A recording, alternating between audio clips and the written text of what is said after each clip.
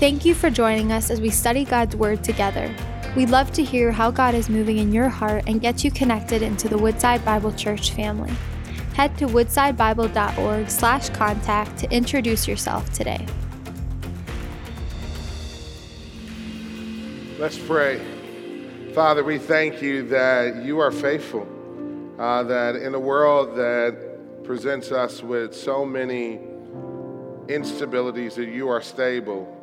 The Lord, that you secure our insecurities, that you are reliable in all things and at all times. And so, Lord, as we sing these songs, I pray that it will be more than just words that we speak, but it would be the prayer of our hearts. The Lord, that we would have great faith in you. The Lord, that we would put full confidence in you, both with our life now and our life that is to come.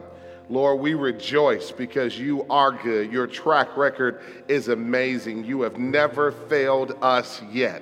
And because of how good you've been, the Lord, it is our joy to give you every hallelujah and to give you shouts of praise. And all of God's people said a big amen and amen. Come on and give God a big shout, hallelujah, and a big hand clap of praise. Oh, come on, Woodside. You can do better than that. You can be seated in the presence of the Lord. How many are glad to be in the house of the Lord this morning? Amen. It is good to see all of my friends that are gathered here in person. Also, I want to add my greeting to that of Pastor EJ for our friends who are joining us online. We are so grateful for you. I was thinking about Pastor EJ's story of going camping. I feel like I should be praying for frogs right now, but I won't do that. But I will say that it reveals one aspect of groups, and that is the fellowship part of groups. But when we describe groups here at Woodside, we describe it in three directions: up, in, and out. Up, in, out. Everybody say it with me. Up, in, out. It speaks to the fact that a group at its best helps you to grow in your faith in Jesus, that's the up part, deepen your fellowship with other believers, that's the in part, and go on mission for Jesus to reach others with the gospel, that's the out part. You know, I lived the out part last night in a very interesting way. In our neighborhood, and some of you who live in the area may have heard, there's a sweet lady who lives not but maybe 4 or 5 houses from my wife and I. Her name is Pat, and she went for a walk last night, and because of some memory challenges, got lost last night. And so, folks from all around the neighborhood, we were searching for Pat last night. And it was awesome to see families from my group come together on what felt like a rescue mission to try to find Pat. Well, we searched for hours. Here's the good news. Pat was found and is home safely. How many praise God for that? Praise God for that. And she's doing well. But it reminded me of the rescue mission we are on as believers to reach those who may be lost in this life, lost without a Savior, lost in their sins. We get to reach them for Jesus, both locally and globally. With the Woodside 100, the Global 100, please know that as you exit today, you get a chance to get more information at either the north and the south entrance. I appreciate Pastor Tom Gitter, who oversees that program. I'm also grateful for our new missions pastor, Don Anderson, who is doing a phenomenal job in helping to support our global partners. One of those global partners needs our prayers today. I just want to mention Mano Daniel. Many of you know our dear brother Mano, who's in India, and he and his leadership team serve literally millions every year throughout India. Well, because of the coronavirus, there's been disruption in the food supply chain. There's just been chaos. So many are sick there, and we, through your generosity, have been able to help them to feed over 18,000 people in India. How many praise God for that?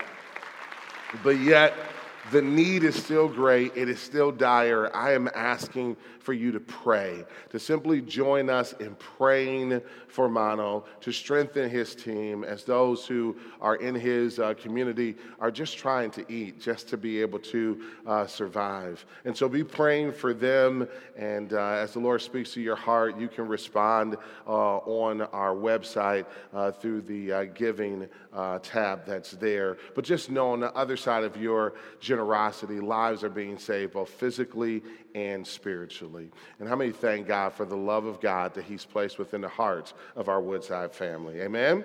Well, today I'm pretty fired up to be with you again on this special day, the National Ice Cream Day. So I'm going to hurry up and try to preach fast and get out of the way so we can get that ice cream. But there are kids' notes to follow me. If you want to follow me, you can grab your kids' notes now. Also, for the adults who like the color, you can grab yours as well. But today, we are starting a new series called Assembly Required, and the sermon is We Are What We Love. We are what we love. Before we get into the text for today, let me start by asking this question. How do you know what your priorities really are? Now, that's not a trick question. It's one that I want us to ponder for just a moment. How do we know what our priorities really are? As opposed to just the things we say are a priority, but never really show up in the way that we live our lives or on our calendar or in our behavior. How many have ever had something that you said was a priority, but didn't really show up in the way that you lived? Maybe it's getting healthy, right? I won't tell on you, I'll just tell on myself, right? This great goal that I have at January 1st every single year to get healthy, but somehow, some way, it doesn't always seem to translate into the way that I eat or the way that I spend my time. And God is moving in my life, and you keep praying for me, and I'll keep praying for you. But maybe it's something else. Maybe it's financial goals, or maybe it's time with your spouse or time with your children. There are times when there's a disconnect between what we say is a priority and what's actually a priority. So how do we know what our priorities really are? I think that when we study Scripture or just survey human behavior, it can all be summed up in one word, and that is delight. The things that we delight in become our priorities. Maybe another way of saying that is that the things that we love become our priority. And one of the ways that it expresses itself is by the time and attention we give to it. The things that you love, the things that you delight in end up capturing your imagination. It's what you daydream about. It's what you think about day and night. And no one has to force you to do that. And what ends up happening is that our loves drive our actions. Anybody ever notice that? That the things that you love, they end up dictating and determining your actions, and no one has to force you? Well, in the same way, just as your delights determine your priorities in your personal life, it's true for the church as well. And the purpose of the series that we're about to go into is to help you to understand what Woodside as a church family, what we delight in, and how that orders our priority.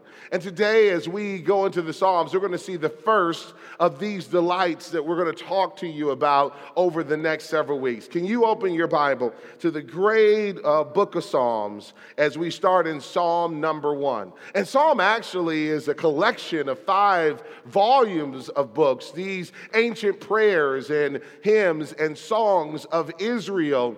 And really, they become the songs of the church as well. And what the Psalms do at their best is they give us language on how to respond to God in both worship and in relationship. How do we as human beings, fallen, finite, relate to an infinite, almighty God? Well, the Psalms give us direction on how we can do that. And today we're going to look at one of the great Psalms, Psalm 1. Now, when you are studying Psalm, know that Psalm 1 and 2 are connected together, and they are the introduction to the Psalms, and they help to set the tone and the pace of the Psalms. They really become the prototype of the Psalms. And I want to read through it together. And after we read through it, we're going to pull out some really key points that I want you to be able to rejoice in today as we celebrate one of our great delights that consumes our meditation, our time, and orders our priorities. Look at what it says. Verse number 1, blessed is the man who walks not in the counsel of the wicked, nor stands in the way of sinners, nor sits in the seat of scoffers, but his delight is in the law of the Lord. There we see it, but his delight is in the law of the Lord. And on his law he meditates day and night. He is like a tree planted by streams of water that yields its fruit in its season, and its leaf does not wither. In all that he does, he prospers. The wicked are not so, but are like the chaff that the wind drives away. Therefore, the wicked will not stand in the judgment, nor sinners in the congregation of the righteous, for the Lord knows the way of the righteous, but the way of the wicked will perish. Those are sobering words, and this is how the book of Psalm reads. Imagine this again as a song set to music that they would sing in their gatherings together. And what was the heartbeat of the song? What was the chorus, if you will, of the song? Well, the big idea here is this, is that we gather for delight in God's word. We gather so that we can delight in God's word. That's what this psalm was intended to communicate to the assembly of God's people back in ancient Israel. On the forefront of their mind, they're asking the same question we're asking. Why do I need to gather week after week after week? Why do we need to come together and assemble week after week after week? Well, the psalmist's answer to this, and in all probability it was King David who wrote this, the psalmist's answer, the same as my answer today, is that we gather to delight in God's word. That's why we gather. Now, we got to be honest and say 2020 has been a different kind of year. Can I get an amen on that one? 2020 has been a different kind of year. For the first time in my lifetime, probably yours as well, our church doors to our buildings across the country and beyond were closed. And we had to, as a necessity, depend on online for gathering. And how many thank God that we had the technology to not miss a beat, but to keep gathering together as God's people virtually? And I praise God for that. But I also want to say this to all my friends that are at home and all my friends that are here. I am a fan of technology. I don't believe that technology is the devil. I don't believe that it's the enemy. I think it can be used for both good and bad. And in the hands of God's people, it could be used for magnificent good. But I will say this, that technology is a supplement, a wonderful supplement, but never a substitute for gathering together as God's people in community to lift up the name of God, to worship our great God and King. Amen?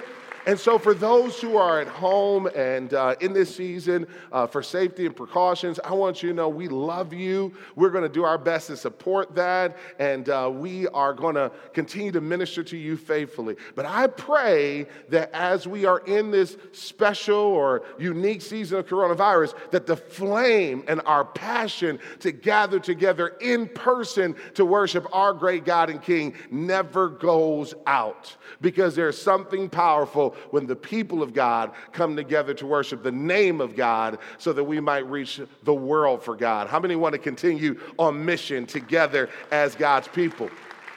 Now, it has always been this way since the very beginning, the inception of the church. The community would come together so that they might delight in God's word. Notice what I keep saying, what the psalmist keeps saying, that the centerpiece of our worship gathering is the word of God, because the word of God gives guidance and direction to all other aspects of worship. How do we know that what we just sang was pleasing to God? How do we know that the prayers we pray are acceptable to God?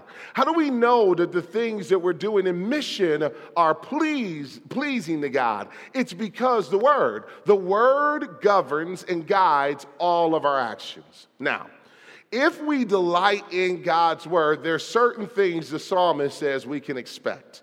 And I want to pull out 3 expectations that you and I can expect when we gather together, assembly required, assembling together in God's word, whether in person or online in this season. What can we expect to happen? The first thing we can expect to happen is that the word would bring blessing. The word brings blessing. Look at verses 1 and 2.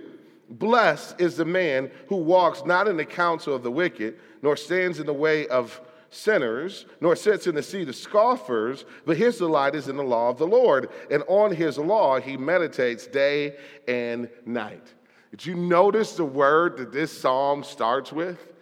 What's the word? Bless. Say it again. Bless. Now, in the Hebrew, this is translated happy. Happy is the man. Happy is the woman. Happy is the one.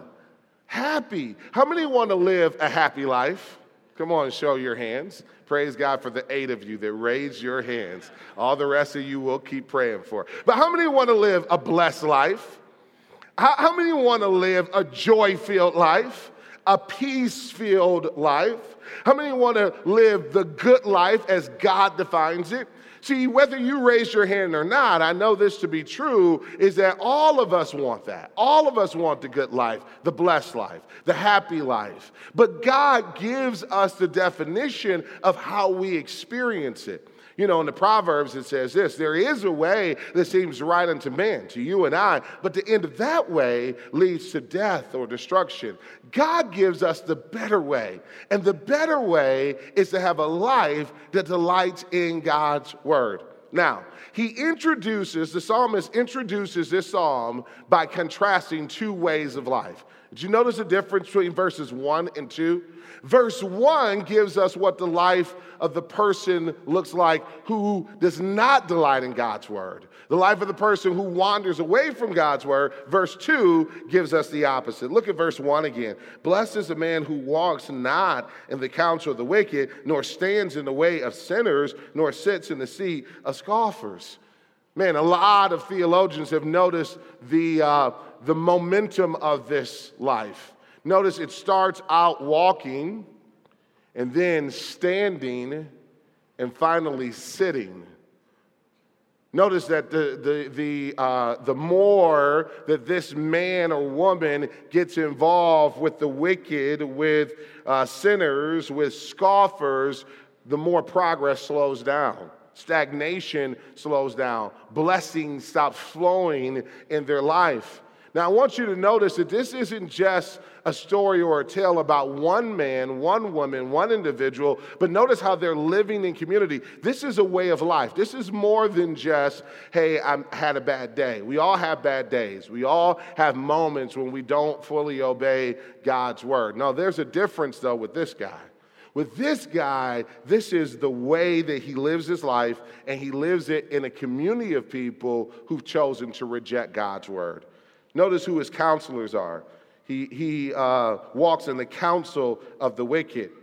Notice who his companions are. He stands in the way of sinners. Notice who he's sitting with and having fellowship with. He sits in the seat of scoffers, those whose hearts are hardened in rebellion against God. He's living in a community, or he's spending time, or his companions are those who've rejected God's word. Let me ask the question, who are your companions? Who are your companions? Those who delight in God's word, or those who don't delight in God's word? Those who see God's word as their ultimate authority, or those who do not? Those who see God's word as a pathway to the blessed life, a life of joy and peace, or those who don't take God's word seriously? We become a reflection of the community that we spend time with. Part of the reason why we, as your pastors, are encouraging you to assemble together is so that you can know the blessed life and live in a community that encourages the delight in God's word. Because if we're reading it right, it is as we delight in God's word, as we center our lives on God's word, that we know the joy of Jesus that permeates the blessed life. But look at the contrast in verse number 2. But his delight is in the law of the Lord, and on his law he meditates day and night. Nobody forcing him to. He just loves God's word so much that it consumes his thinking night and day. He's thinking about it all the time. Am I describing anybody out there? Is there anybody who loves God's word? Anybody out there that enjoys God's word, where you're meditating on it? You're thinking about, man, how does this apply to my life? Man, what a promise I find in Jesus. Man, how can I share this with my friends, family members, and others? You know, this word meditate in the Hebrew means to murmur under one's breath. He's literally reciting Scripture, talking about Scripture, thinking about Scripture all the time. It becomes his delight. My prayer is that the Word of God will become your delight, that you'll delight in it, that you'll delight in its truth, that it won't be a burden for you to engage in it. You know, no pastor wants to say by way of drudgery, hey, read your Bible every day. But a pastor wants to be able to say, hey, exchange duty for desire. Get excited about God's word. Delight in it, because in it you will find the blessed life. And when we come together as an assembled people of God and delight in God's word, there he will promise his blessing.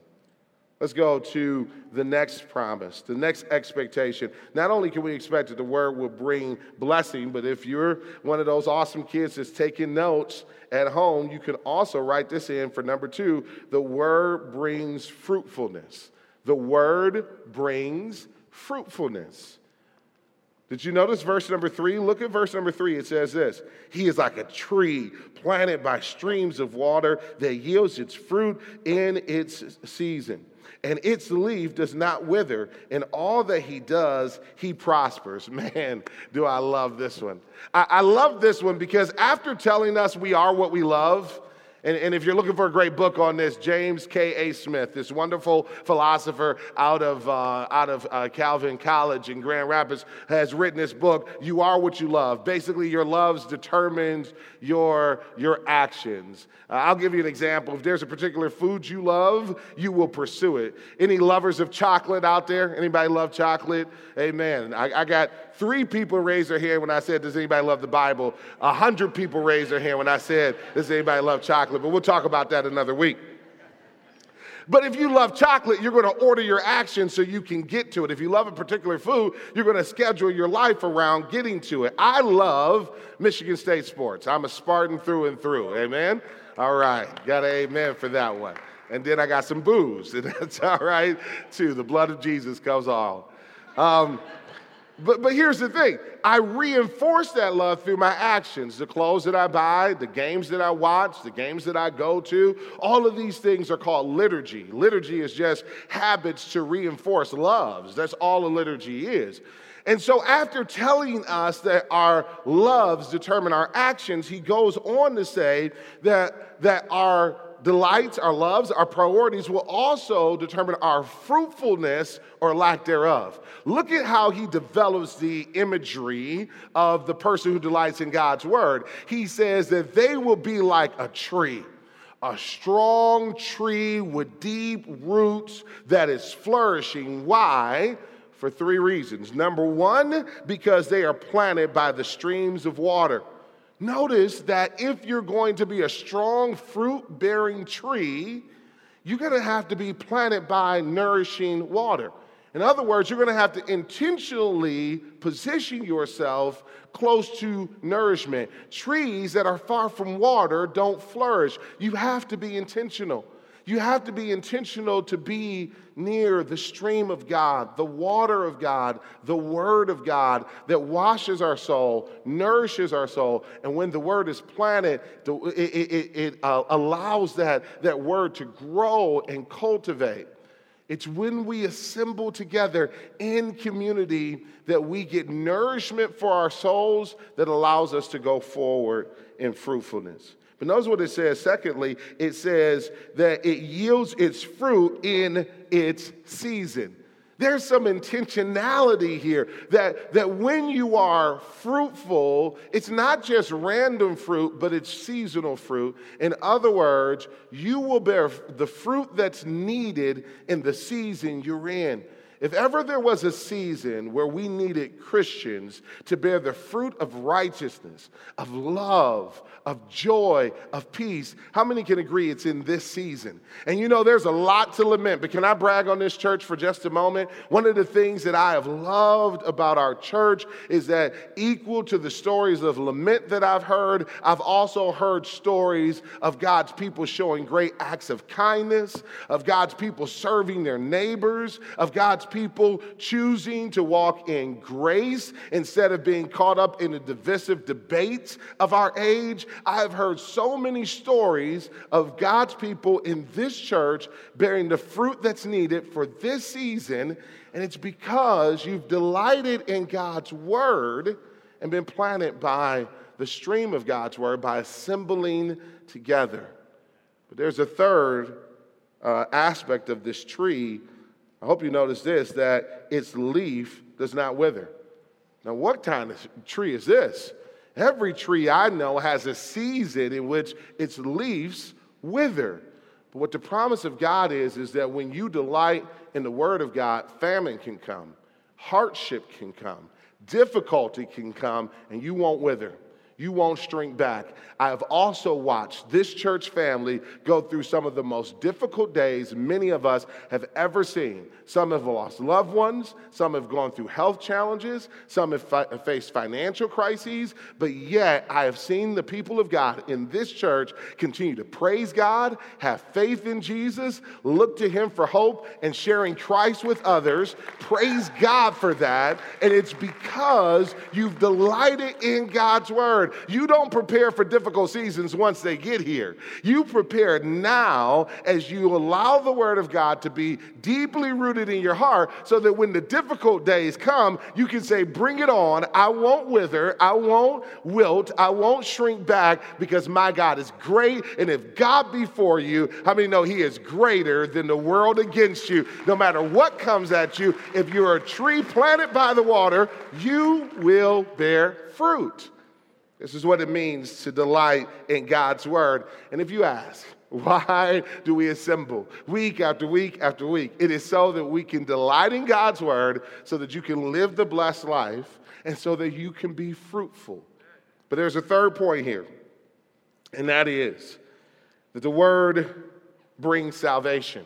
Again, kids taking notes at home, the word brings salvation. And if you filled in all your blanks, you get ice cream after service. How cool is that? Right? 3 adults clap too. But here's what he says. The wicked are not so, but are like chaff that the wind drives away. Therefore, the wicked will not stand in the judgment, nor sinners in the congregation of the righteous. For the Lord knows the way of the righteous, but the way of the wicked will perish. Sobering words to say the least. Notice the contrast. The righteous man or woman, the one who delights in God's word and assembles in community with those who delight in God's word, they're like this strong, firm tree. But the wicked are like chaff, this kind of wheat husk. Or maybe another visual illustration is kind of like tumbleweed, right? The wind comes through and it's so easily blown away.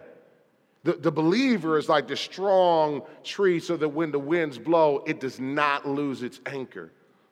Those who reject God's word are easily blown away. It gives us a sense of security to be rooted in God's word. He specifically says that the wicked are not so. It's like they're not even here. They will be blown away. This isn't to be derogatory. This is to give a warning of love. This psalm is not an introduction to judgment. It's an invitation to a better life. And here's the better life, my friends. The better life that you can live is a life of blessing and peace and joy that is rooted and grounded in God's word. No matter what your background is, there's a choice that you and I have to make today. And I pray that you will make the choice to delight in God's word, to study about His grace, to learn of His goodness, to be consumed with the life and the message and the promise of Jesus, and to experience salvation. And why is it that the righteous experience salvation? Not because of any good of our own, but because the Lord knows, verse number 6, the way of the righteous. He has been examining us, and by His grace, because of the indwelling of the Holy Spirit, motivating and leading us, He looks at our gathering together, and He's pleased. The Lord knows your ways. Do you think that you can do any act of obedience to Him and He not see it? He sees every act of obedience, and even your assembling when you have to wake those kids up in the morning. Anybody got afternoon kids like me? Don't like waking up in the morning? Well, praise God, mamas and daddies. When you wake up those kids in the morning, you get them ready, the Lord sees that. He knows that. When you, against your emotions and temptations to go to Bedside Baptist, get up in the morning and come to the church, He sees that. When you are in the midst of a week where you feel like it's been hell on earth and your emotions are telling you just to forget God and walk away, but you say, no, I'm going to bless the name of the Lord. I'm going to come to the house of the Lord. He sees that. The Lord knows. He knows the way of the righteous, but the way of the wicked will perish. Let me ask you this question. If you were in a burning building and the only way you can get out was to use the fire extinguisher that was right next to you, how many would use that fire extinguisher? If you were sick with a disease and the only way for you to survive was to take the medicine or the treatment that the doctor prescribed, how many would take that medicine? Well, God here is warning. He's warning that if you choose to reject God's word, that your ways will ultimately perish. But you can have life, abundant life, life full of joy and delight. All you have to do is center your life on the Word of God. Here's the prescription, my friend. Here's the fire extinguisher. It is delighting in God's Word. And how many will take the advice of Dr. Jesus? How many will take the advice of the Word of God to center your life on His Word so that you and your children might live and be blessed? And not only is this a blessing for us as we assemble, it's a blessing for the generations, because God promises He will bless to 1,000 generations those who delight in Him or obey Him. So as your life changes, know that your children will be blessed as well as they see you delighting in God's word. So today, I want to encourage you. I want to remind you that you can live the blessed life. You can have joy. You can have the security of being firmly grounded even in difficult times. You can have a promise for this life and the life to come if you simply delight in God's word. So the question then is, what do you do? What do you do now that you've heard? Romans 10 tells us this, that faith comes by hearing, hearing by the word of God. That in order for salvation to happen, we have to have faith. But in order to have faith, we have to hear. And in order to hear, we have to have a preacher. The reason why we do this week after week after week is so that you can hear preachers expound upon the Word of God that brings the life of blessing so that you can know salvation. So today, don't just be hearers of the Word, be doers of the Word, and give your life to Jesus, and I promise you, He will make all things new. Can we stand together today and give God praise all over this auditorium? Can we give God praise? Amen. I'm going to pray for us, but I'm asking for you to respond. Earlier today, there was a slide where you can text the number if you want to get connected, if you want to give your life to Jesus, if you want to get connected with other believers. One of our friendly team members will follow up with you if you text that number, and I promise you that it will be the best decision you've made in your life. Let's pray. Father, we thank you for the salvation that comes from you and you alone. And as we prepare to sing our song of praise to you again, we want you to know we delight in your word. We love and we celebrate you, King Jesus. Lord, have your way in our lives so that we might be able to share the blessing you've given us with others. And it's in Christ's mighty, magnificent, and holy name we pray. And all God's people say hallelujah, amen, and amen. Thank you for joining us as we study God's Word together.